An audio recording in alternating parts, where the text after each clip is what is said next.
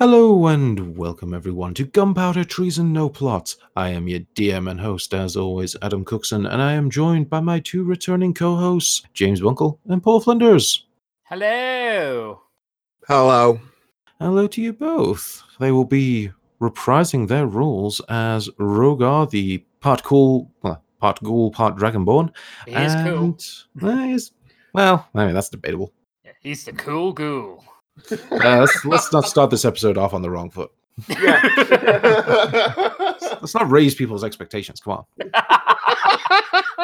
Just imagine Rogar walking around now with some like CSI glasses. Yes. Sunglasses, yeah.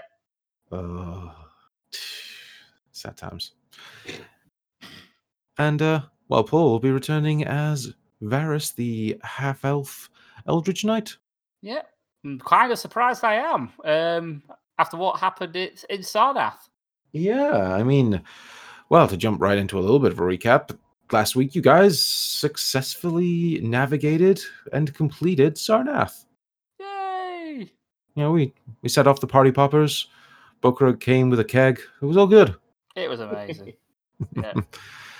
Yeah, so I mean, I guess I should give some detail here. You guys ran around the palace trying to figure out how to get into the vault. Decided, hey, maybe we need a key. Rogar finally put two and two together and figured out where the key might be. You bolted down to the pit, almost got devoured by some sort of weird undead bone swarm. But you got the key, escaped, got back to the vault, opened it, and hallelujah, there's the idol of Bokrug. Hey. Just at the point where the ghost of Ib decided to start dismantling the palace. Yes. So I think... That's what they do. Yeah, I mean, I think we can say you guys made the wise choice of taking the idol outside and offering it back up to them. They, in turn, did not smite you, but Bokrug decided it was time to wipe Sarnath off the face of the Dreamlands. And so he did. And probably for the best. Aye. But now, the land of Manar is safe and peaceful. The Dreamlands has had a curse broken, and you guys said your goodbyes to Erok. He's going to return to the Ghoulish Empire and try to sneak through the gate and maybe come see Rogar on the material plane, as he gave him the vial of blood. And Meepon decided to stay with you, continue on your journey. And our ghostly friend, Corin Vess, had the curse lifted, and he was able to finally cross over. Good guy, Corin. He was a good lad. He was. Yeah, helping you all out with his fancy spells. Yep. No gain for him either. Well, except for leaving. He was happy enough. Spent hundreds of years roaming around the palace. He was a bit bored. Yeah, it does take its time, take its toll after a while. But yeah, that's where we sort of left off. So you guys decided your next step was to go hunt down a priest, someone who is well in the know about all these goings-ons in both the material plane and other realms.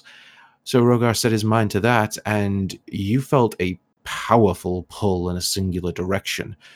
And you set off, and you ended up in a blasted wasteland of sharp obsidian rocks jutting towards the heavens, gigantic dead creatures that seem to have made their final resting place atop horrifying-looking mountains, literal seas of the dead that seem to have living things crawling around inside these decaying and skeletal remains. Like, this whole place seems to be a massive perversion of life and death.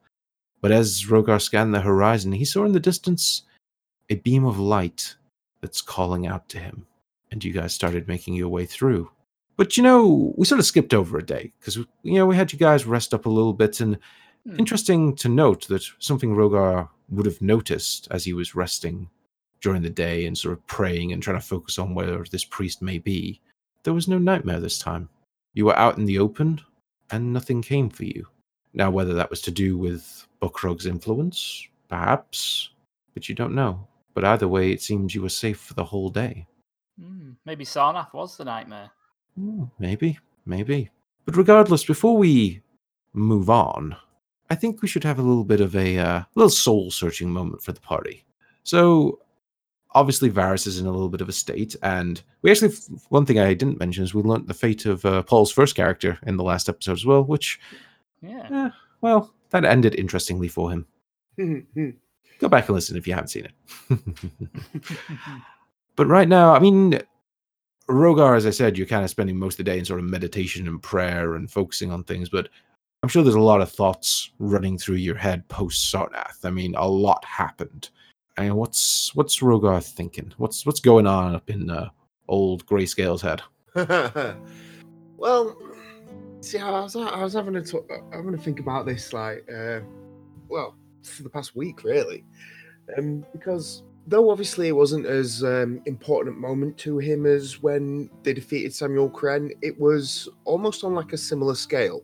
You know, if last time Rogar had one of these like reflective moments, he was thinking about how much closer he felt to the ghouls than he did to like basically his old Dragonborn family on the material plane.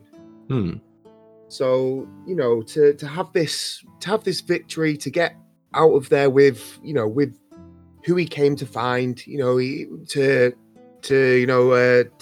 get Meatbone out of there, get Erok out of there as well, and in some way get Varys out of there. He's become very fond of them all as a group. This is it's a big thing to go through this, and the way that, I mean, he fought Nick twice and he got his ass handed to him the first time. Let's be fair here. So we knew how much of a challenge that was going to be. Yeah, I mean, for Rogar, a bit of a humbling moment, because there's not been many times in this whole campaign that you guys have hit a serious roadblock in terms of a fight. The only other one that jumps to mind is where the bounty hunters ambushed you guys and kind of handed your asses to you, and you had to sort of surrender effectively to not die. I mean, Tommy was, I think, knocked unconscious. Rogar was low on spells and already hurt, and Solara, well, she can't really stand up to a round of combat with no one to stand in her way. So it was all kind of going downhill quickly, let's say. Yeah, exactly. I mean, that's exactly it. That's kind of the one moment where we've had, in an actual combat, we've just kind of had our asses handed to us. The only other one that I can think of is when Rogar ran into Marcel, but it wasn't even a combat. I didn't even get to enter initiative at that point. So he sees it as something there. That wasn't really a battle. He couldn't have won that either way.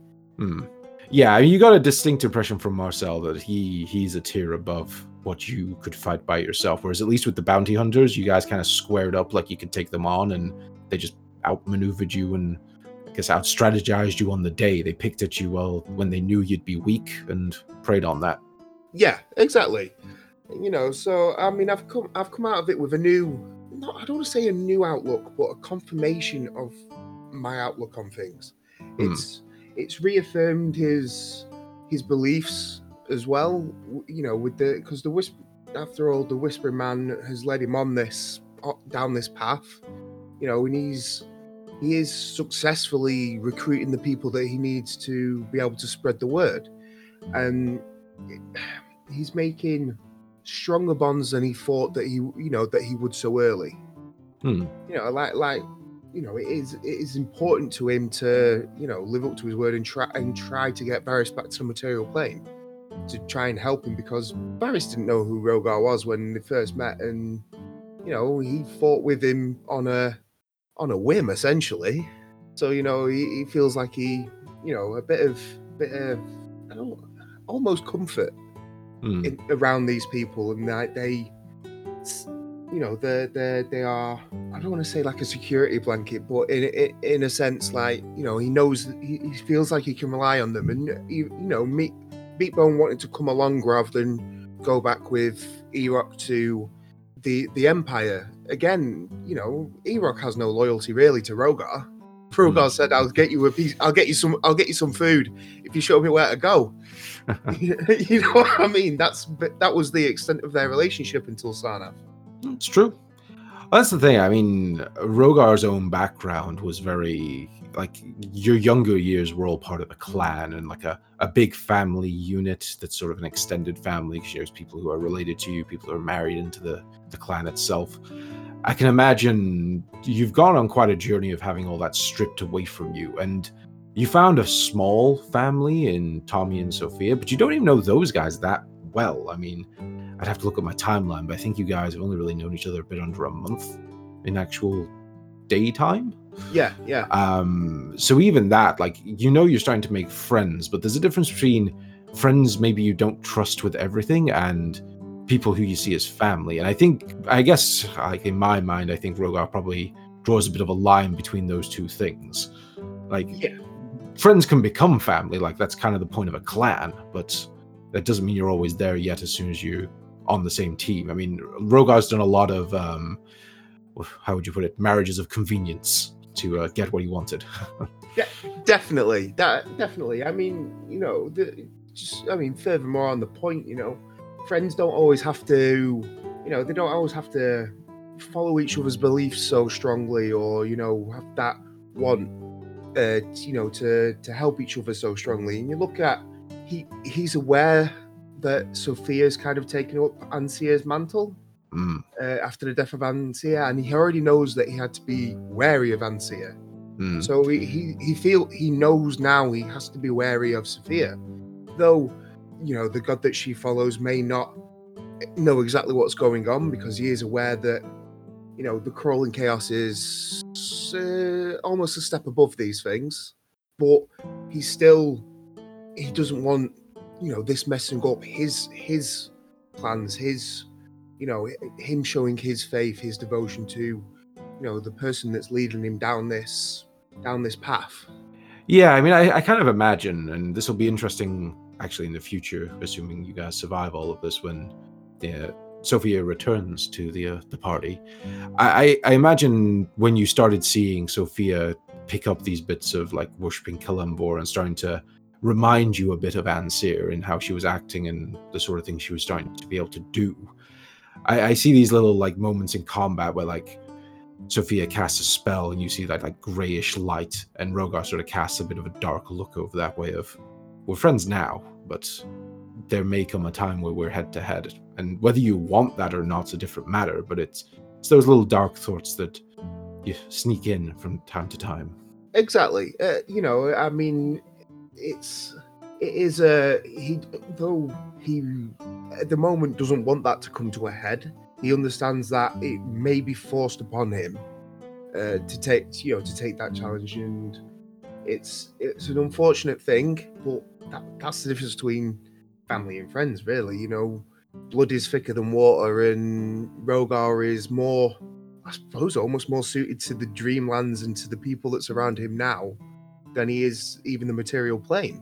This is where the Ghoul Empire is. This is where ghouls tend to be, and he more than any of the races on the material plane considers himself a ghoul at the minute. He's found, I don't want to say he's found exactly what he's looking for, but he's found a lot of it here compared to what he had in the material. Yeah, and Rogar's been kind of isolated from other Dragonborn for a long time as well. I mean, you met one at the Temple of Mystra, the druid who came with you guys briefly, who didn't survive. Yes. Did he survive? No, he lived, didn't he? He got back. Anyway. Yeah, possibly he got back. I think he got back, actually. I think he was just shell-shocked at having seen Kossuth dead. A little bit catatonic after that, but you've not had any chance to reestablish yourself with another clan, to interact with other Dragonborn. I mean, part of that you might think is self-imposed, because the first thing you did wasn't to go back to the sort of Dragonborn cities and try rally an army. You kind of took it onto yourself to avenge your clan, and whether that was purely your own thoughts or whether things were orchestrated to push you that way, I don't know if Rogar would even consider that. But this is, like you say, the first time you found people you could connect with, and it's working out better than you may have expected. Yeah, definitely. And the showing are willing to follow him into the fray. I mean, I was thinking today, it's almost once more into the breach, my friend, isn't it? This isn't going to be an easy task, what we're heading into now. And these guys are more than willing to follow him into this battle and believe in him as much as he believes in them. Yeah, it's a lot of things for Rogar to be dwelling on. Oh yeah. Yeah, so while Rogar's doing all this reflecting, I have to think that Varys is having a bit of a different day. Yeah, it's not been best. It's not been the best day. Yeah, and you're probably quite thankful to not instantly go back into danger, but I have to imagine today is a lot of coming to terms with things. Yeah, it's a lot to take in. You're 1 minute you're able-bodied and you're a capable fighter. You can look after yourself. You think yourself you're the leader. You could still lead a squad, and then the events of Sarnath happen, and he just sees all this decrepit city and all these undead things. He doesn't know what they are really. It's just like he just knew he needed to put them to the sword, and he's never seen anything like it in his life. And it's like, he's seen some horrible shit in his time, but nothing like he's witnessed in Sarnath. And then obviously we got to the palace, and he met his the reason why he ended up in the Dreamlands. In his mind, his reason, and his nemesis in a way. And his nemesis got the better of him and has changed him for life. Yeah, he certainly left you with some permanent scars. Yeah, Dr. Nick definitely left his mark on Varys. Varys, obviously, he was, like I say, he was an able-bodied Eldritch Knight who could lead a squad. He was a capable fighter, and now he's not able-bodied anymore. He's missing his left arm. He's had his eyes, I can only say, he's basically just been destroyed, and he's reliant on other people now, when he in the past has been reliant on himself to be able to get the job done. And it's not a usual sort of position to be in. I mean, he sort of has had to rely on people in a way, because he was the leader of a squad and they had his back and he had his, but ultimately the responsibility was his because he was leader of that group, the Sword of Varadin. And in a way he also feels like he let them down when he found out what happened to them and their fate, when he realised that Dr. Nick had used them for his own gain. To what gain he doesn't really know, does he? Because we never really found that apart from one attack that he did, sort of thing. Sort of was it like what was it called again? Oh, the sonorous whispers or whatever it was called. Yeah, I mean, I would say, like, on reflection, your best guess is that whatever he did to them, perhaps he did it to survive. I mean, I have to think during this day at some point either Rogar or Meatbone reads you some of the extracts from Dr. Nick's journal. Yeah. And it kind of does paint a picture that he did whatever he had to make sure that he survived. Like, you saw the notes about why the ritual went wrong, and you gain that knowledge that, well, Nick didn't fuck up the ritual. He was going to betray you, but these things did not happen because of him. Why you ended up in the Dreamlands and why your squad died the way it died was not the intent. Of course, Nick was planning to kill them and yourself, but there's a bit of an open thread there of exactly what happened that day. So yeah, there was something that got in the way of it. So he must, like you say, Varys has started to come to the realization that, like you say, Dr. Nick was maybe doing it as survival, in a way, but it doesn't forgive him for what he did. A man of his honor, he wouldn't have took down his whole squad to survive the way he did. Yeah, I mean, you know what little Varys does know about magic. Because, I mean, being an Eldritch Knight, you're not a scholar, but you do have to study. Because it's a bit like you still have to go through basic wizarding. So you know, however Nick accomplished it, it was a terrible and dark act to tear whatever remained of those men's souls and basically implant them in himself to some degree. Like, that's going down the road of almost lichhood, where you feed souls to a phylactery. Like, you wouldn't know the full ins and outs of things like that, but you know it's like very dark, very terrible magics to even consider, let alone it be your first response to almost death. Yeah, and it also makes Varys question Dr. Nick's past and what got him into this get him into that sort of field of study, shall we say. But at the same time, he's also thinking how he can be useful now in this state. Yeah, I have to wonder, is Varys the sort of person who is immediately like getting his sword out and trying to practice and maybe making a bit of a hash of it, but is like spending the whole day doing that? Or are you taking a more measured and careful approach? Are you kind of, which way are you leaning? Well, Varys sort of still wants to think that he can still be effective in combat because that's what he knows, is what he was trained to do. He knows a lot of his spells, sort of like if you go his playbook, his spells and things like that aren't going to work anymore because he can't see what he's shooting at, in a way. So he's not going to be able to use it. So he's got to figure out what can I do, and he obviously he can still use Varadin, and to an extent, but he's not going to be as effective as he would be because he obviously can't see what he's trying to hit.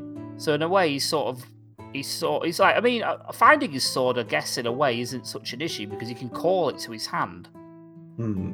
It's knowing where to swing it, and I guess Varys would be learning how to try and use some of his hearing to sort of ascertain where people is, like they're listening for footsteps and things like that. Maybe, or the clanking, and when someone moves in armor, maybe to try and sort of like go, like for example, maybe asking Rogar to take a couple of steps. Don't tell him where he is, and take a couple of steps and try and guess what direction he is in. In his heavy armor, maybe something like that, just to try and sort of train his senses in a way. Obviously, that'll take a lot of time, but yeah, and it's that moment of you realizing just how difficult that sort of thing is. I mean, you may have heard stories of like blind monks that had no sight from birth that were able to do such things, maybe relying on their innate magical energies as monks do, but to try pick it up in an afternoon is not going to happen. Yeah, but you try. I mean, I imagine Meatbone helps you a little bit as well. Like, I have this picture in my head of Meatbone coming back with a couple of sticks and sort of handing one to you, tries to get you to practice fighting with it. Yeah, dueling sort of thing. Yeah. Like training swords. Yeah. I'd imagine that's something he would be trying to do. So he's trying to figure out what his worth is going to be to the party, and he doesn't want to be like a leech, sort of like a Klingon sort of thing, relying so much. But he does also realize that this is his situation. That may have to be the case for at least a little while. But at the same time, he doesn't feel too great about it because he's come to respect Meatbone and Rogar equally. I mean, Meatbone, he just saw him originally as a simple ghoul, just unarmed ghoul, or he's heard stories. He's met. I would imagine he's met ghouls in the material every now and again. We'll come across them, maybe. You'd have heard of them as like graveyard scavengers, like, oh, we had to chase a ghoul away from where we were storing the bodies, that sort of thing. Like, you wouldn't have really interacted with them because if you were in the military, they probably wouldn't attack you unless they had a big force, and there's not that many of them in any one area to pose a real threat. They tend to, like I say, they scavenge. They'd steal a body, and you'd be like, god damn it, one of the bodies has gone missing or is unaccounted for, and you might blame a creature such as that for it. Exactly. And through his time in Sarnath and being with Meatbone, he's noticed that obviously you can't judge a book by its cover.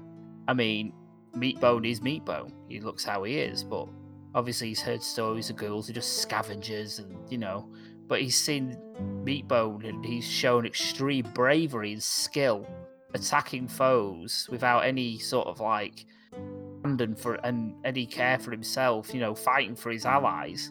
And that's all you can ask for. I mean, he's been in the military and he's seen people, he'd have seen people run away in fear, fully plate armor, the best weapons that money can buy. But there's Meatbone attacking with his claws and his teeth against these abominations, basically. And he's like, obviously, he's gotten quite fond of Meatbone.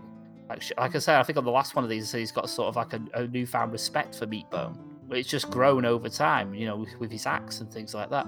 But then there's obviously Rogar as well, where Rogar didn't have to come and save Varys. He's known Varys for maybe 2 days max, something like that. I think it's coming on to like the 3rd or 4th day, but yeah, it's not a long time. And he didn't have to come and save him. I mean, Varys got told that Rogar did attempt to save him and initially failed. He got his ass handed to him. which Nick quite handily and quite, told him, and kind of rubbed it in a way that he couldn't save him, and he was quite readily beaten. To Varys, it means more to him that he got defeated and didn't just go, right, fuck it, we'll see you later, we'll leave him. He what shall we say? He regrouped, the whole group regrouped, and came back at him, and defeated him, and ultimately saved him, and didn't abandon him. And then seeing Varys in his state, didn't leave him, and didn't abandon him. So Varys has sort of like got this. He doesn't know about Rogar. He knows Rogar sort of like. He's heard him mention the crawling chaos and this and that. But Varys doesn't understand any of that. He doesn't know about the Whispering Man and all this lot. Varys just like, well, this is a good man. Yeah, I mean, I don't know. Does Varys even worship any of the sort of gods of the material plane? Like, you've not mentioned any, so I assume you've not really had much of a connection to any. No, not really.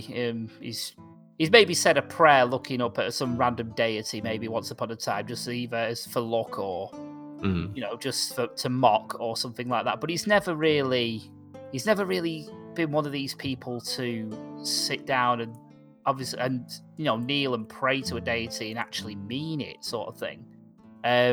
But he's seen the power of Rogar and he's like, what is this deity? And there must be something something to this. There must be. And yeah, Rogar, he's got a lot of respect for Rogar for what he's done for him. And if Rogar's promised him to get him back to the material and maybe, get him some treatment, obviously make him maybe not back to 100%, but, somewhat of a reasonable state, then he's going to stick with him through thick and thin and be as much use as he can to him. As you both kind of finish this day of sort of rest and practice and meditation and all the rest of it, you did indeed set out, and Rogar was drawn in a direction. And as you entered this wasteland and saw this horror all around you, what did you guys do? Well, I'd imagine Varys is clinging on to Meatbone, and Meatbone, so I would imagine he's describing to him what's around. Yeah, I think like Meatbone's kind of got his hand on like your like on your gauntlet or something, and just kind of leading you forward as best he can. Like, oh, watch out for this. Oh, pick your feet up. Yeah, Varys is very appreciative of that, and he's sort of like, when you're walking and you're sort of like lifting your legs up just a little bit high, like making a point to step over something. He's pretty much doing that with every step. So to ensure he's not tripping on something. Yeah, I think I think Rogar's probably just a little bit in front of you guys. Like almost trying to lead you guys down the safest path, almost, or what he sees as the safest path. Yeah, just scouting ahead of like 100 yards or something. Yeah, probably not even that far. Probably like a good 30, 40 feet maybe. Just almost, if anything does come out of the floor or out of one of these bodies or whatever, hopefully it's going to attack Rogar first and he can be prepared. Whereas because he is aware of what's happened to you, obviously. He's a little bit protective, let's say. But I think what I'm be doing is trying to look for the not even so much the fastest way to to where the light is coming from. I'd be looking for what looks the surest way, if you know what I mean. Because I'm guessing it's quite almost rocky, really. Yeah, the land itself is incredibly rocky, and as you guys are walking through it, Rogar, if you're kind of leading ahead, then do me a survival. See how well you pick a path. It's an 11. 11, okay. So you range ahead a little bit, like you say. You're kind of keeping about 30, 40 feet away from the other two, just to scout slightly and draw attention if needs be.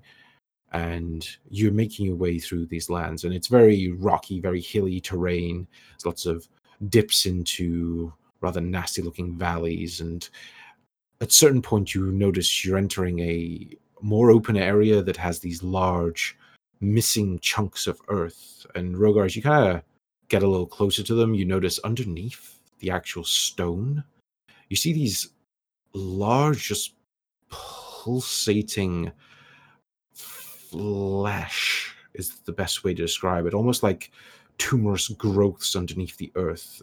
It doesn't look like anything that's actually alive, but you think back to the skeletons you saw that were like wrapped around in these almost like entrail like tendrils of life that was feeding on the death. You kind of get the idea that this whole place is a mishmash of complete decay and desolation, but also emergent life. You kind of step back from one of those gaps and you notice that there's quite a lot in the distance, and you're going to have to sort of pick your way through them. Okay. Yeah, I'm almost not going to relay this back to Varys because I don't want him to panic, really. Like I can imagine that obviously being blind, you know, things that you have never seen before, before you were blind, or things that you don't understand can seem that almost that a little bit more scary in a way. Mhm. So I wouldn't want to incite any fear that didn't need to be. And like you say, these things, it's like tumors that are alive but aren't. Mm. I'm not, I'm gonna step over it. I may just mention to, give Meatbone a bit of a signal to, make sure that you get over it all right, but not Don't say what incite it that is. but not incite that fear. Mm. If I Yeah, can. you kind of give Meatbone the shush. Yeah. Yeah, and you can see ahead, like some of these like rents in the ground, these holes are like 10, 20 feet across, but they're easily spottable. They're not hidden. And Yeah. you can sort of pick a path through them, and Meatbone can follow along behind you. He kind of nods when you signal to him and pulls Varys along, like, "Don't worry now, Varys. We're not too far away. Just be careful and stick close." Oh, that's right. Okay, Meatbone. I'll stay close.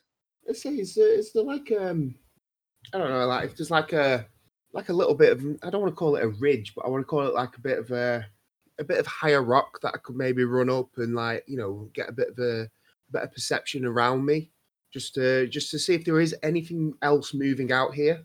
Yeah, you can sort of veer off and go up a little bit of an outcropping.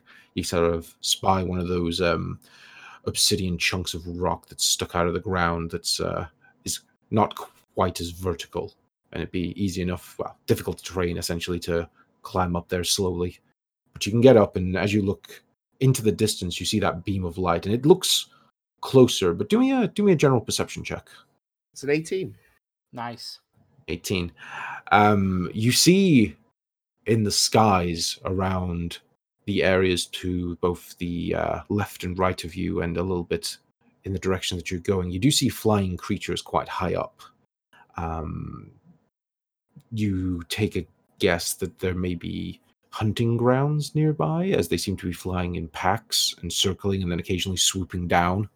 They are a good distance away from you guys at the moment, probably about 600-700, maybe even 1,000 feet away. I was just thinking that obviously they must be quite sizable for me to be able to see them. Yeah, some of them are actually quite big. You can also see some smaller dots as well darting around too, but yeah, some of these are definitely, well, if they land next to you, then you would be looking up at them, let's say. Yeah, you might want to be avoiding those areas. Yeah, I think I know what they are, but just because I've seen things come from where come from around. Well, I don't know. Maybe I don't. Brogar's seen a fair number of flying things, and I'm going to assume they're not as big as dragons. But you never know.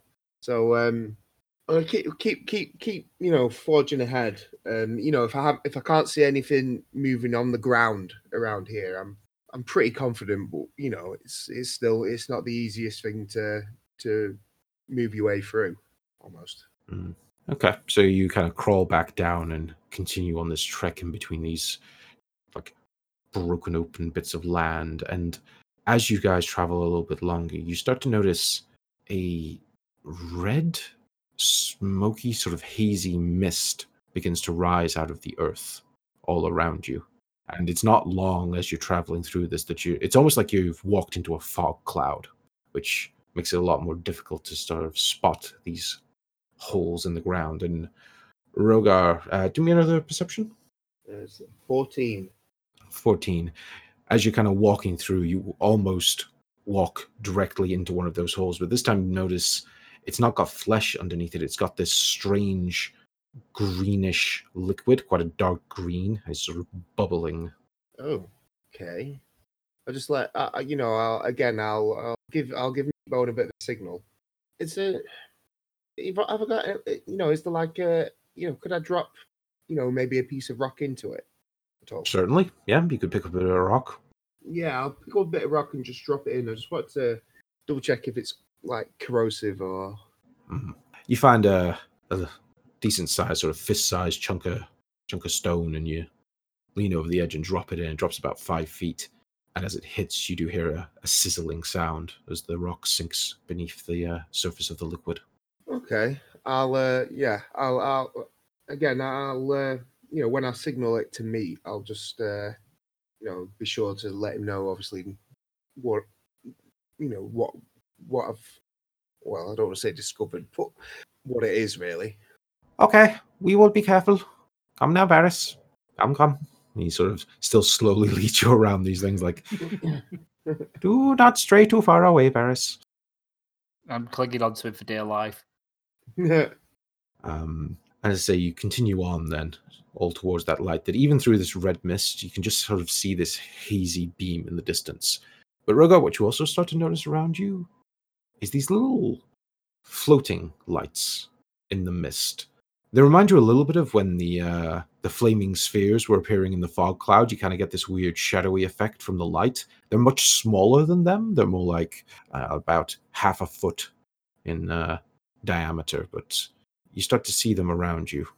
Right. I'm thinking I might. I don't like the fact that they're moving around me because I don't know what they are clearly. So what I might do is I might try casting minor illusion. And just cast that. As far as I can in front of me. Mm-hmm. Just to see if they're attracted to that. What are you trying to do? I'll cast an illusion of I'll cast an illusion of. Can I make like a person? I think I can, can't I? Can you make a what? Sorry. Like a what looks like a person. I think you can make a very bad-looking person with minor illusion. Yeah, that's what I mean. I'm not too fussed about it being like a being perfect realistic. being. Yeah. I just wanted to cast something out there and just see if these floating orbs go anywhere near it. Okay. Just see what happens. So yeah, I'll do that. See what they do. Okay, you do that. You create like a rather small, shaky image of a person just in the distance, and the lights seem to react. Mm-hmm. The only thing to do is keep moving on. I'm guessing these things haven't appeared aggressive. Nope, you can just see you don't even know really what they are. They could be torches, they could be creatures, they could be a random campfire that's been left. It's hard to tell through this persistent fog. Right. I guess I'm just gonna have to carry on then. Okay. Keep moving forward. Just keep an eye on them. Just see what they're doing. Mm-hmm. So you continue forward, and eventually, Rogar, the mist thins a little bit, and you can finally start to see more than like a couple of feet in front of you, and you see a small rock, and there's a humanoid figure sat on the rock, currently turned away from you. Oh. I'll hold my hand up in almost so Meat and Varys stop some way behind me. Mm-hmm. Can I just see the outline of this person? I can't see them properly. From this distance, yeah, you can just sort of see a hazy outline of a person, and they seem to be sort of sat partially leaned up against a small bit of rock. I'm thinking I'm gonna use message because I can see them. Yeah. So I'll just say, "Are you friend or are you foe?" See what they say. That's what I'll put in the message. You hear back as the figure stands up and turns to face you. You hear back, I think you decided that long ago. The mist fades a little bit more, and you can start to pick out the person. And you see a heavily armored woman. She has a long, sort of heavy-looking bastard sword that's engraved with these like glowing runes. And you can see that she's wearing a tabard that's sort of black and silver. And on the front of the tabard, you recognize the skeletal hand clutching a pair of scales that signifies Kalimdor. Motherfucker. Well, I'll pull out Eclipse and just be like, I'll just kind of almost give it almost a side eye and be like, and what brings you here? The figure reaches up to their head and takes off a helmet they were wearing, shakes out some long hair, and you recognize Sophia. Oh. Shit the bed. She attaches the helmet to her waist and points the sword at you. And I can't do an impression of Sophia, because for whatever vocal range I may have, I can't do impressions of anyone. So I'm just going to go with a generic voice. Okay. Oh, I think you know you brought me here.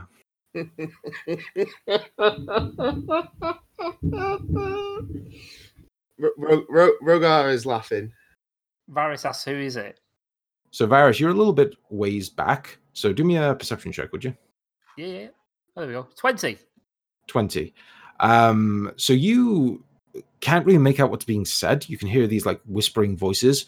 Meatbone stops when he sees Rogar pull out Eclipse, and he kind of holds you back a little bit, Varys. Obviously, you can try break away and run over if you want, but at the moment, Meatbone seems to have suddenly become very cautious.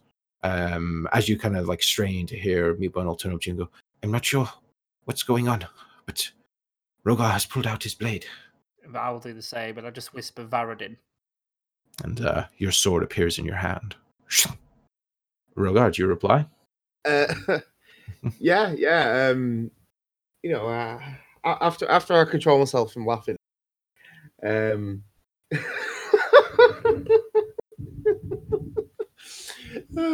So you think I brought you here? Yeah. So if you were the Sophia I knew, there's none of this going on, you know. And to be honest, I haven't done anything to you. You think Kalimdor's eyes are blind to what you've been doing, Rogar? When I say you've brought me here, I mean your actions. Do you think you could just disappear off and no one would notice? I have spent every waking hour with Halsin training.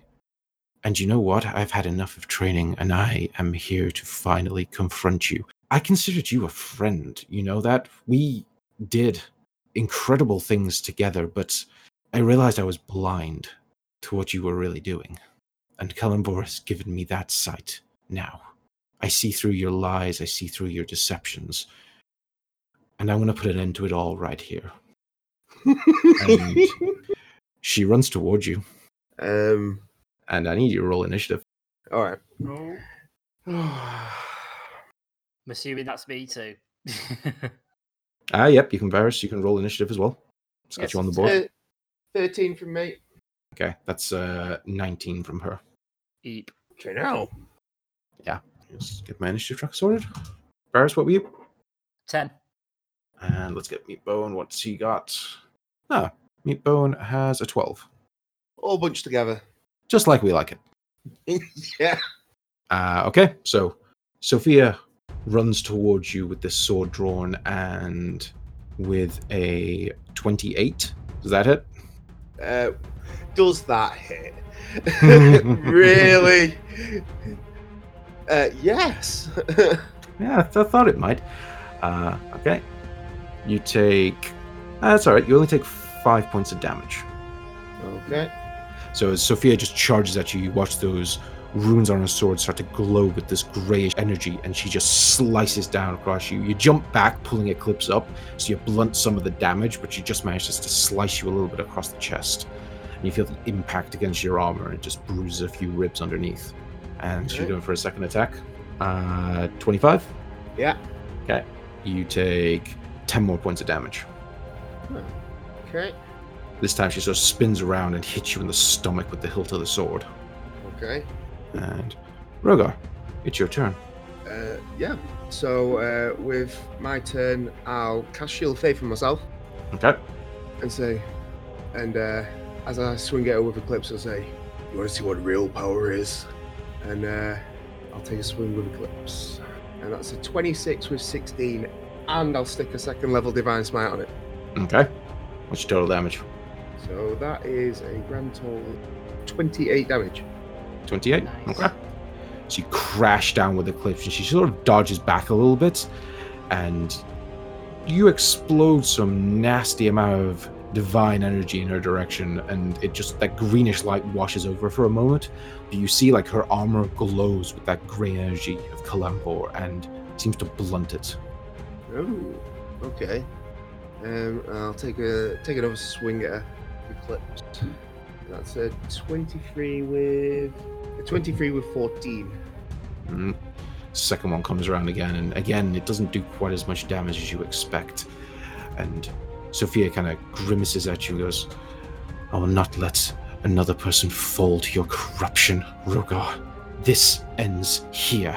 And that's your turn up. It is. Right, so Meatbone's up next. He's actually a little unsure what to do. He's gonna look up to you, Varys, and go, "Rogar seems to be having trouble with something. I can't really make out what it is, though. Should we go help?" Varys thinks about it for a second and goes, "As long as you point the direction, go. Okay, Just drop me here." okay, I will let go, but straight line ahead, okay? And he kind of Okay. starts galloping in that direction. And it's like sort of loping gait that he has. And he's going to run up next to Rogar. And that's his turn. Varys, what are you doing? Now Varys has got a way up, does he? Because he knows the direction they're in now. Mhm. Can he guess? Obviously, he's heard. I'm assuming the swords clash. Can he make a perception check to guess the distance? You can try listen out, yeah. Yeah, 16. 16? You hear Rogar grunt in pain, but that's all you really hear. Would I know roughly, like, direction-wise? Yeah, straight ahead of you. Now, do I cast an AoE roughly, like, near where Rogar is? Is it still... Yeah, because it would mean I would be, in effect, attacking you and Meatbone as well as Sophia as well. I'm thinking that kind of depends on how Varys is reading the situation, I guess. You know, if Varys thinks that that's the best thing to do, then that's what Varys would do. Right. Well, in that case, I think to be honest, I think Varys needs to let the battle sort of develop. So what he's going to do is he is going to cast a spell, but it's only going to be a cantrip, Mm-hmm. and it's just going to be Blade Ward. Okay. So you put a hand to your chest and you sort of summon a bit of what magical energy you still have, and you feel slightly more protected. Mm-hmm. And otherwise, you're going to run up next to Rogar? Uh, Or are you going to wait? I guess so. Just to get me in melee range, I guess. Mm-hmm. Because I can still do battle magic, can't I? So I can still sort of like do a normal action and cast Blade Ward. So True. yeah, I might. Well, you do can still that. take a swing, Yeah. not a normal action. But, Well, yeah, that's what I meant. Mhm. But yeah, I'll do that then. Okay, so you run up and take a swing? I'll move up. Yeah, if I've got enough action, if I can do that. Yeah, if I can move up Sure. and do that, I'll take a swing. Why not? Cool. Roll with disadvantage. 23. Nope. 10 That's slash- with advantage. Oh, my You've done bad. advantage That's and what- disadvantage. Oh, my bad. I'll re-roll it. Sorry, my bad. Disadvantage. Submit. Sorry. 9 with 11, so that's a no. Alright, so you rush forward, you bring out your longsword, and you sweep in front of you, but it doesn't seem to hit anything. Yeah, that makes sense. Okay. That's it, yep. Yeah, and it's Sophia's turn. Sophia puts her hand to her breastplate and she lays it on that symbol of Kalimvor, and she just suddenly glows with this divine energy that washes over you, Rogar. Make me a dexterity saving throw. That's a massive 9. Okay. You take 7 points of damage Okay. as you attempt to like drop to the ground and not quick enough this time around, it seems. Fair enough. Fair enough. Okay. Rogar, it's your turn. Oh, and as Sophia does that, she just goes, "Let the holy light of Kalemvor cleanse you of your evil, Rogar." I've got to laugh at her and just say back to her, "And let the darkness of the crawling chaos eat you alive, bitch." And take another swing at her. Okay. That's a 22 with 12. You swing and hit nothing as she dodges out of the way. Jesus. Right, okay then. And I'll take another swing at that. And I miss. Natural one. Natural one. Yeah. She dodges both attacks just easily. That's slutty. And I'll leave it at that. Yeah. Rogar, do me a wisdom saving throw. Okay, now. I'll wait. I'm gonna re-roll it. Okay. I'll use my amulet. I'll re-rolling that. I don't know. I'm not having this. It's a 16. Well, it's a 16 then. Okay, moving on. Fucking hell! Meatbone. Meatbone goes, and Meatbone yells out to you, Varys. Varys, I do not see anything. Oh, so she's gone invisible. Oh. Rogar, what you see is Meatbone run up next to you and take a swing at Sophia, and he misses, and she kicks him in the face and knocks him to the ground. Oh. Varys, it's your turn. So I've just saw him go down. I've an idea, roughly, I can imagine I've got an idea, or I've heard where she is. You don't hear anything except Rogar grunting in pain over and over again. Right. And you heard what Meatbone yelled at you. You can't see her. She's in my head. It's in my head. Right. No metagaming. No. I know. Well, Varys would know that, so... Varys wouldn't know that, so Varys would take a swing. Varys is thinking... Meatbone has just told him he can't see her. So what Varys is going to do, he's going to cast the biggest AoE he's got that he can do right in front of him, but keep us out of danger. Mm-hmm. And that would be Thunder Wave. So I'm going to cast Thunder Wave. It's a 15-foot cone, so I will cast that. Just directly in front. Okay. So you punch your hand out, mutter a few words, and it's a 15-foot cube, by the way, not a cone. Oh, is it a cone? Just so you know. Okay, cone.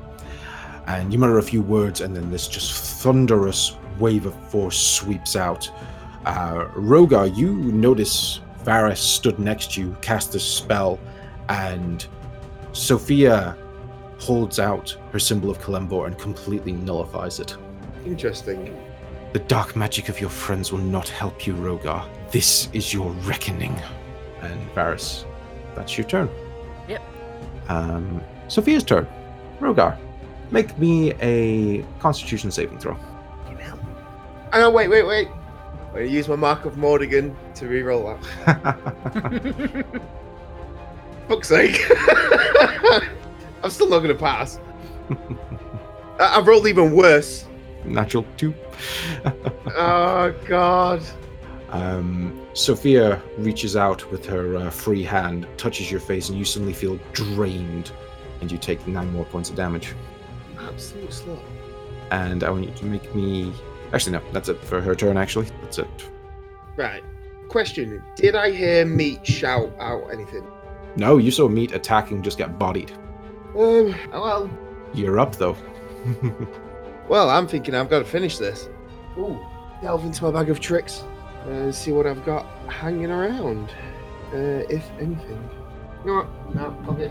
Taking a swing. Okay. It's a 26 with 13, and you know what? I'm going to stick another Divine Smite on it. Okay. Oh, nice. So that's a 26 in total. You swing Eclipse around, and that Divine Smite sort of explodes against Sophia's own sword, and this time you watch as the runes glow, and all of that divine energy just seems to get completely nullified. What? Is she taking the normal damage, though? She didn't seem to be that affected, to be honest. She's kicking your ass. Um. You take your second swing? Wait. Oh, I've only got 6 seconds, so yeah, I'm gonna have to take my second swing because that's what I'd do if I only had 6 seconds to think. So yeah, I'll take a second swing at her and miss. Yeah, you try to recover with Eclipse, but she just parries it away easily. And Rogar, make me a wisdom saving throw. Oh, 13. 13. Okay. So, it is Meatbone's turn. And so, Meatbone can see you just taking damage, Rogar, and he looks up and he sees like a bit of blood trickling out of the side of your mouth. You're grunting in pain over and over again, but he can't see anyone attacking you. He's going to yell to Varys and go, Varys, I'm not sure what is going on. Rogar is in a lot of trouble, but I can't see anything hurting him. So, is there there's nothing, have you been hit by anything? No, nothing. And that's his turn. Right. Varys, you're up. Right, well, Varys, obviously there's nothing in front of us, so he knows how there's nothing there. So Varys is going to try and put two and two together, realize there's something going on inside Rogar. So he's going to try and wake him up by... He searches out with his hand. Will he be able to touch Rogar where he is? Yeah, Rogar's right next to you. Right, he grabs his shoulder and sort of like reaches up to his face and gives him a quick slap across the face, sort of like to try and like bring him round. Okay. Rogar, retake the wisdom saving throw with advantage. Oh. 23. 23. You see Sophia spin round and start to send this holy sword towards your face. She's going for the killing blow, and you have no way to stop it. But then, as it gets close, it turns into a hand and it smacks you on the side of the head. And you see Varys kind of like swinging wildly at you.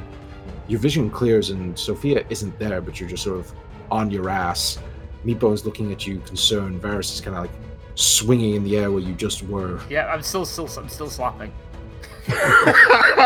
Just hitting air. Did it work? I am literally like, what the fuck is going on? Rogar, are you okay? You looked in terrible pain. I was in terrible pain, but you just got kicked in the face. Meatbone shakes his head. He's like, no, Rogar, I came here and you were just yelling out in pain over and over again. Right. Tell me now, you two both saw that mucky bitch. You know. Rogar, I can't see anything. Yes, I mean, Varys is blind, but I didn't see anything. I'm telling you now, there was a woman in armor. Sophia, you've not met her. She's filthy. She's very dirty. I mean, I cast Thunderwave. Did that hit anything? No. She seemed to be able to absorb all kinds of energy. Really. Did you see that, Meatbone? No, you cast your spell, it damaged the ground, and nothing happened. Rogar, are you okay? Was something wrong? Well, quite possibly. I think this might be a bit more of a psychological test than a physical one, maybe.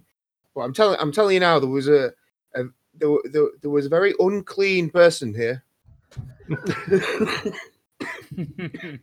Rogar, do me a I'd say either a medicine or a nature check. It's probably the best I can give you on this one. We'll go in nature. 19! Nice. 19. You're looking around and you think there's something very unnatural about this mist that you're in. Okay. And I'm going to turn to the dudes and say, right, well, we've got to get out of the mist. There's always these funky mists hanging around. So you guys kind of make a double time out of there. Yeah, I'm clinging on to Meatbone's wrist like I don't know. Yeah, I think I'll probably be helping Varys as well because I want us all to get out of there. So, if I can give those guys the help action, then I will do. Okay. So you guys just run forward, sort of hell for leather for a bit to try to get out of this mist, and eventually it does start to thin. And you only now see it in little patches near where some of those holes in the ground are. And it looks like as you've run forward through this path, as the mist was obscuring your vision, you've ended up in a bit of a valley. On both sides, you can see these like large outcroppings of rock, and like behind them, they raise up into like full mountainous areas, but ahead of you, you can still see that beam of light. Hmm. Is it getting any closer? Seems like it's getting closer, yeah. I mean, I still want to. I want to carry on. I want to press on, still heading towards that beam of light. I'm convinced that's where Rogar needs to be and where Rogar needs to get to. I'm a bit more wary of the mists now as well. Trying to avoid those areas. But I wanna, still looking to try and make a beeline towards there. Okay. So you're walking forward at this point? Okay. I just need to roll something. Never a good thing. No, it's not a good thing. Oh God. Rogar, are you still ranging ahead, or are you three guys all together now? I'm gonna go my 30-40 feet in front. Okay. Rogar, as you're walking ahead, trying to pick the path through, just too late, you hear the slight fluttering of wings Shit. as three completely faceless creatures with black leathery wings that almost resemble a bat swoop down from the rock outcroppings and head towards, two of them heading towards Varys and Meatbone, one of them heading towards you. And lovely. I'm going to show you a map and we're going to roll initiative again. Hey! Oh, Lovely. So let's get some initiative going as three things that you recognize as night gaunts yep. head towards you. I knew that's what they were. Oh, man. Oh, God! A massive natural one. There we go. Oh, we got 18. That's like the highest Varys has ever rolled. And I think it's the highest I've ever rolled full stop. Yeah, and you can't hit a damn thing. Let's say that's a natural 20 for my night gaunts. 8. And 10 for Meatbone, so he goes just before Rogar. Yes, I had to roll a natural 18 to get that. Yeah, these things are just... Oh, God, Rogar knows about these things. You do indeed. And, well, one thing you do notice, Rogar, these are smaller than the one that you interacted with that flew you around House Landrin. But they look still fearsome, as their sort of faceless, horned heads kind of quizzically study the three of you as they swoop down with these long, claw-like fingers. They're almost like stretched out. It's very elongated features and proportions. And, well, they go first. So, let's see how we do. First one is going to go after Rogar. Attacks with its claws. 12? Does not hit. Sad times.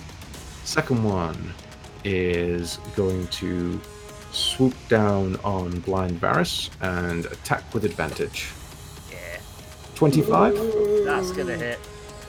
Okay, that is 11 points of damage, and you are grappled and restrained. Lovely, so I can't do a thing. Oh, you can still do things, but you're grappled and restrained. Hell, you can't get any more disadvantage. You're already blind. Yeah, I was going to say. What's the difference between grapple and restrained? Grappled stops your movement. Restrained, I will read out for you. Yep. It's similar, but a bit worse. So restrained, a restrained creature's speed becomes 0, and it can't benefit from any bonus to speed. Attack rolls against the creature have advantage. Creature's attack rolls have disadvantage, and creature has disadvantage on saving throws. So for you, pretty much normal, but you can't move, and now you have disadvantage on dex saves. Wonderful. Well, it would have made sense they were being blind anyway. Yeah. So it wraps these long claw-like fingers around your arms, Varys, and you can see its wings start to flap. And the second one is going to go after Meatbone. And it gets advantage because it has pack tactics. Oh. And with a 21 and 9 points of damage, he hits, and Meatbone is also restrained. Varys, your turn. Right then, I am going to... Can I sort of like point my finger sort of like up in the restrained? Because he's starting to fly up, isn't he? I've noticed. Seems to be preparing, but I mean, you don't notice. You feel a gust of wind against your face, but right. Currently he's holding you. Do I try and just do a strength check to get out of it? Because I believe that would be a strength check, wouldn't it? It would either be athletics or acrobatics to escape. Right, I'm gonna have to try and get out then. It will use your action. Yep. So acrobatics or what? Athletics. or athletics. One or the other. Yep, I shall do an athletics check. So, yep. 14. 14 is not good enough. Darn it. You struggle in this thing's grip, but its fingers just seem to grow like tighter around you. Wonderful. That'll be me, won't it? Yep, that's your action. Unless you got a bonus action you want to use. I don't believe I do. No. Okay. Meatbone then. He will also try escape. So let's see what he gets. Meatbone does manage to sort of wriggle free and drops back to the ground. That is also his action. So he is no longer held, but Varys, you are. I'm still a... Rogar, you're up. I'm trying to decide, would Rogar know if these Night Gaunts were working for the Whispering Man or not? You could do me a religion check. I'd give you that. You've seen them enough times. Okay. Yeah, I will take that. 24. 24. You have definitely seen the Night Gaunts in the employ of the Whispering Man multiple times. These creatures seem to, as far as you're aware, follow orders from such entities, either the Great Old Ones or the Outer Gods themselves. I'll say this with your religion check, you know a little bit about them with a 24. You know that they tend to attack in flocks, like these ones. This is actually quite a small flock, so you're a little bit lucky. You know that Night Gaunts generally don't try to kill their victims. They try to hamper and frustrate them and put them in dangerous situations. They also tend to guard places as well. So they're stationed to watch over areas. Okay. And how far away are we from the light? Are we still quite a distance? It's actually really hard to tell. You're definitely getting closer to it, but it could be over the next ridge. It could be a mile away. You're not certain. Okay. It's a decision between would I let it take me or because I'm a big dude. And this is a small Night Gaunt. I can't cast whole person on this thing. It's not a person. It'd be hold monster is what you want. Yeah. See, because I've got no guarantee that it's working for who I think it's working for. It could work for anyone of that nature, so to speak. Mm-hmm. Can I use message to ask it? Ooh, you could do. I'm going to do that. I'm going to use message and ask who do you work for. Okay, so you cast message and ask it who does it work for. It cocks its head at you a little bit. This weird, almost completely smooth, faceless head kind of considers you and goes, "We work for the messenger." Can I respond, or is that the end of my turn? That's the end of your turn. It's an action to cast. Yeah, I thought it was, but I didn't know if I could just point to the symbol on my head or not. Okay. Okay, is that your turn? Yeah, I think that's it. Yeah, that's the end of my turn. Yeah. Okay. That means it's top of round and my Night Gaunt's turn. And Varys, you're grappled. And first things first, you feel these long, strange fingers start to. The best you can describe is tickle you. Oh. And you need to make me a Constitution saving throw. An 8. You are incapacitated. Please, I can't do anything. Until the start of its next turn. So, I'm sorry for this, Varys. Oh god, no, not more! But it flies you towards the acid pit and lets go and drops your incapacitated body into it. Oh, great. Meatbone is going to take an attack of opportunity, but he does 6 points of damage to it. So that doesn't stop it just flying over there and dropping you in. I'm assuming I'm dead. Not yet. You're going to take some damage. It's a big pool of acid. So that's its 20 feet. And fun thing about these things, the Night Gaunt speed isn't halved by carrying or dragging a grappled medium or smaller creature. Wonderful. So it's going to keep flying. Oh god. And it's just going to fly away. And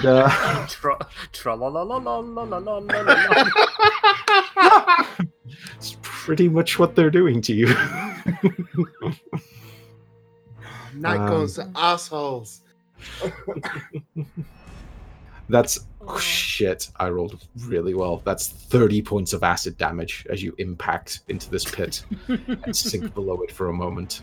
Oh wow. Would he have any idea what's just happened? You briefly felt being in the air.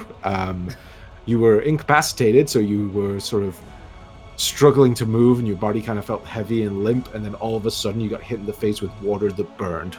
Awesome. Can you even get back out? I'll be incapacitated. I can't move. Yeah, you're incapacitated to the start of the Nightgaunt's next turn. Oh God. Oh. Yeah, I might be teleported, lads. You End of poor his next turn, bastard. You poor bastard. Well, that was Nightgaunt number 1. Nightgaunt number 2 is going to try his luck on Meatbone. Oh, absolute assholes. 13, so he misses. So he's also going to fly away.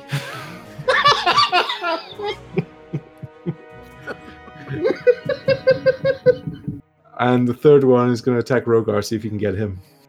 That's 20. Is it just grabbing? Is it just taking hold of me, or is it actually It's attacking you with its claws, but it will grapple you. fucking shield? Its claws hit against your magical shield and decides you're not worth the effort and flies off, which means you do get an attack of opportunity. Yeah, I'm having a swift bastard. Oh my God. A 28 with 16. 28 hits. You do 16 points of damage to it as it kind of silently flies away. Oh God, absolute bastard. Shit. Can I help get Varys out of there or not? Well, we're still in initiative. Varys, it's your turn. You're blind and sinking into an acid pit, and you're incapacitated. So Yep, that's my turn. yeah, so you're going to take a bit more damage. Oh well. Just to read for you here, an incapacitated creature can't take actions or reactions, so you could move. Oh, okay. You can try and move towards the edge. Would I know what direction that is though? You wouldn't. You have to move a direction. In fact, do you want to randomize it? Do you want a D4? I'm gonna say I'm gonna roll a. Yeah, I'll roll a D12, and whichever number it appears on is the number on the dial of. If that makes sense. Yeah, So sure. Go for it. 12 being straight ahead, 6 being straight down. Okay. So a 2, so I would move sort of that direction. But you are still in the pit, because you can't take an action to climb out. Yep, so I'm there. Okay, and you're going to take a bit more damage as you start splashing your way towards the edge. You feel this acid burning against you, and you take 19 points of acid damage. Eep. Wow, I rolled. So that initial damage, when the first contact is 4d10, the follow-up damage is only 2d10, and I rolled a 10 and a 9. Jesus. It doesn't like Varys, does it? Meatbone is up next. He is going to run over and try to pull you out. So he's going to make an athletics check to try grab your arm and start pulling you out. This is gonna fucking fail, isn't it? Natural 1. Oh God. I'm He tempted to drops say back you. in the pit. I'm tempted to say you pull him into the pit. Oh God. Yeah. You. Oh. Meatbone tries to help you, and as you grab onto his arm, a bit of rock gives way, and he falls into the pit as well, and also takes. Oh no! Wow! I rolled the complete opposite. 10 points of damage. I rolled a 3, a 2, a 4, and a 1. Oh. Thank God. We'll keep him Meatbone. However, that was Meatbone's action. So Rogar, you're up. I'm gonna have to try and pull them out of the fucking pit. Oh no. Yeah, I'm gonna try and pull them out. I'm a strong boy, so I'm hoping you might allow me to, well, try and get them out. Hang on, which pit are they in? Oh shit, they're in a different pit than what I'm looking at. They're in the pit to the south of where you are for our listeners at home. Can I get them out? You're 30 feet away. You can run over and try. I'm gonna have to try, Anna. Okay, make me an athletics check. Which one are you trying to save, though? Well, Varys, because he's Okay. taking more damage. That's a 22. 22. With a 22, you don't fall in. You see the bit where the rock fell away from Meatbone, and you grab hold of Varys and just yank him out with your magically enhanced strength. Varys is out of the pit. And then I'm assuming Meatball's going to take some damage, and then I'll try and pull him out. Yeah, so actually Varys' turn comes around first. All right, okay, fair enough. Yep. But I don't know if Varys can really help him. Varys is going to hold out an arm and then fall in because he's a div. I don't. I'm gonna know Meatboats fell in, so could I sort of sidle up to the edge? You Would I know can. Make a look check. I'll tell Rogor to tell me when to stop. Would that be possible?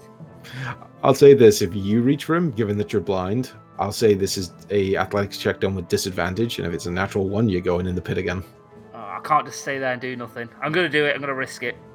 Okay. So yeah, I'm gonna do that, and I'm gonna roll an athletics check with disadvantage, I guess. Athletics disadvantage. That's Nice. Jesus. 22 with disadvantage. Wow. Yeah, I have a +6 to be fair. So Yeah. So you do manage to just grab a hold of Meatbone and pull him out of the pit. yeah. And 3 of you are just sat on the edge, 2 of you covered in acid. What did I fall into? Rogor is shaking his head like, what? Oh my god. That's probably the best roll I've ever done. That easily. Night gone to Dix. That goes Yes, our they are. dicks. The trolls of D&D. I'm just going to say to the both of them, if you can heal yourselves up, I would suggest you do it. I If you believe can't, actually, let me know. I've got one last application of Ketone's ointment, don't I? You do have 1 left, yes. For some reason, I've got 2 written down, but I know it's 1. So, Mhm. so I'm using the last one. So Okay. it's 2d8 plus 2. Go for it. So that would be 11. Okay. You have your second wind as well if you want to use that too. Yeah, I could do actually. Yes, you do, yeah. So 11. So that would be 18. And what's the second wind again? I think it's your hit dice plus your fighter level, if I remember correctly. Should be on your Yes, character sheet. I think it is, yeah, something like Second wind, heal 1d10 plus level as a bonus action. So 1d10 plus what? 7. Plus level, so 7. So 1d10 plus 7. So that'd be 12. Okay. So you apply the last little bit of Ketone's ointment, sort of rub it into your acid burns, and feel a little bit better after getting your breath. Meatbone didn't take too much damage. He's not feeling too bad. He kind of rinses the acid off himself a little bit, kind of pours out some water from a water skin, gets it off his body and off his armor. He's not feeling horrendous. And I take it you continue onward. Yep. yes. I'm clinging on to Meatbone again. Keep an eye out for them fuckers. Yeah, keep an eye out for the White Gaunts. Yeah, just a little bit. Do you guys want to do perception checks? Yeah. Yeah. Skills. Oh, I can't do a perception check, can I? I just realised. Rogar. Natural 20. So 21. You do beat their stealth. You do see there are numerous ones hiding up in the cliffs, but they mostly just seem to be watching you. It's hard to tell when they don't have faces, but you feel like they're probably laughing at you. And I am flipping them off. Your dicks! So you continue on, and you travel for a good 2 hours before you finally come to what appears to be the edge of a cliff that drops down, and you see before you the source of that light that's been guiding you all this time. You look across and you see a colossal black pyramid. Oh. Oh. You look out and you see the drop is probably about 150 feet down. The cliff would be climbable if you wanted to try get down there, but it's up to you guys at the moment as you stand overlooking this. I don't know how Varys is going to get down with one arm and blind, so... Well, I do have the Wand of Featherfall. Mm-hmm. It says it recharges 1d3 rolls. Yeah. And you used 2 yesterday, so you've had a day, so you can roll a 1d3 and see how many you get back. My only thing is, there isn't a d3 option. Just /roll d3. Or roll a d6 and half it, either way. 1. One. Okay, so you got 1 charge back, so you're set at 2 charges on the wand. I'm just imagining you casting Featherfall on Varys and just pushing him off. that is going to happen, and well, I can also cast Featherfall as a level 2 spell. Couldn't Meatbone climb down? Well, he could do. I mean, I could climb down. To be fair, The pair of you can climb down. The cliff doesn't look that it's not like a sheer drop. So Right. it's climbable. It's just it would be difficult terrain, and you would be exposed if something attacked you. Okay, I'm pushing Varys, and I'm just going to walk up behind him and just go, "See ya," and shove him as hard as I can, as I touch him with the wand. Oh, the fuck! Varys Wilhelm screams as he falls down the cliff. Absolutely. and me and Meat can climb down. Okay, so the two of you slowly make your way down. You eventually find Varys at the bottom, and you see where he's landed. He's about 5 feet away from these black vines that are covering the entire land leading up to the base of the pyramid. It's about 600 feet of vines. Whoa. That's a lot. Just networking out everywhere. They actually look like almost like veins, but I say they're black and just crisscrossing all over the place. Rogar, do you go help Varys up? Yeah, I'll help him up, but that would be my action, wouldn't it? Yeah, you walk over. Rogar, as you walk over, you see some of the vines start to retract. Okay. So bringing Varys and Meat with me, I'm gonna head into. Well, yeah, I'm gonna head into the vines. Walking towards the pyramid. I'm guessing these guys want to come in. I'll probably leave it up to them if they wanted to follow me in. Varys says, "I've got nowhere else to go. I'm with you." Yes, let us go. Okay. So yeah, I'll bring I'll have them with me as we head in towards the pyramid. Okay. So you pull them sort of close to you, and as Rogar, as you lead the way, the vines continue to part, almost as if it's opening up a path towards the pyramid. You notice behind you, they're already closing up. So as you move, it's almost like a little circle of bare rock that just opens and closes as you move. And you steadily and carefully make your way towards the pyramid.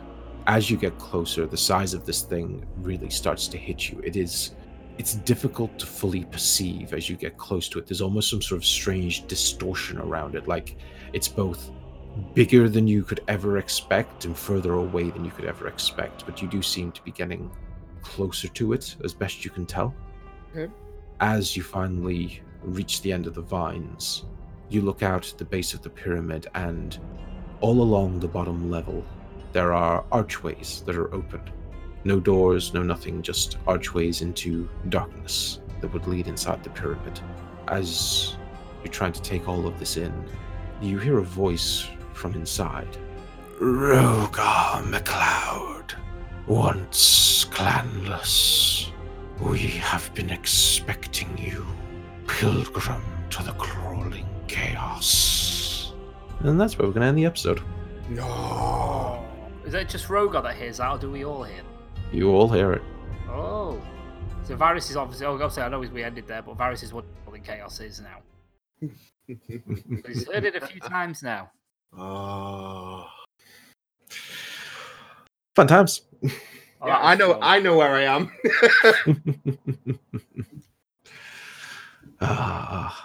Well, I hope you both enjoyed. Definitely.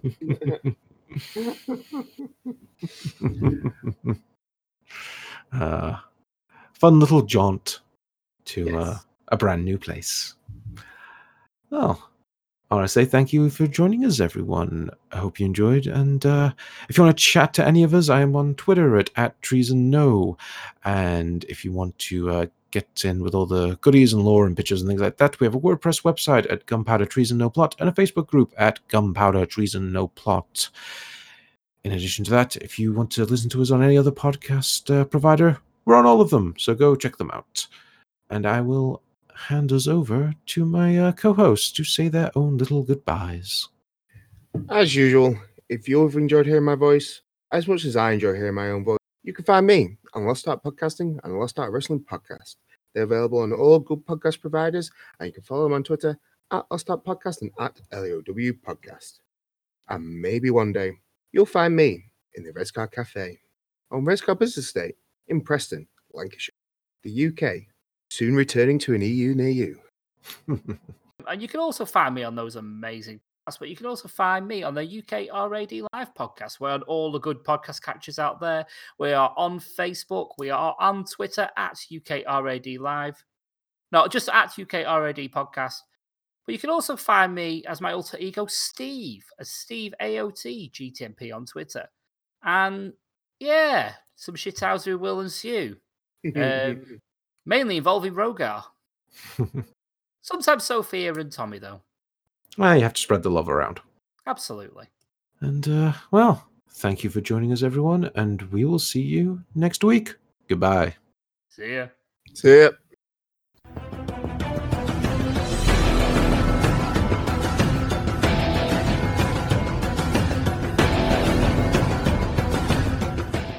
Well, hello there. I'm Dr. Evil, and my minions and I were wondering something. Are you evil? Does it bring you great satisfaction when you see somebody trip? Do you frequently plot the demise of those that have wronged you? Do you associate more with pop culture villains than you do cliché heroes? Does just looking at a do-gooder make you go, ugh? Are you looking for a podcast featuring other like-minded villains who speak about any and all things evil? If you answered yes to any of these questions, then I have something very, very special for you. A Necessary Evil podcast, part of the Necropodicon Network. We eat, drink, and sleep villainy. Our podcast has everything from villainous plots to tips and advice on how to become a better villain. So come on over. We'll leave the door unlocked. And I might not even booby trap it this time. Ha ha ha! Thank you to Sirenscape for some of the music and sound effects that you heard within this podcast. They do amazing atmosphere and music, so make sure to check them out at www.sirenscape.com. Epic games need epic music.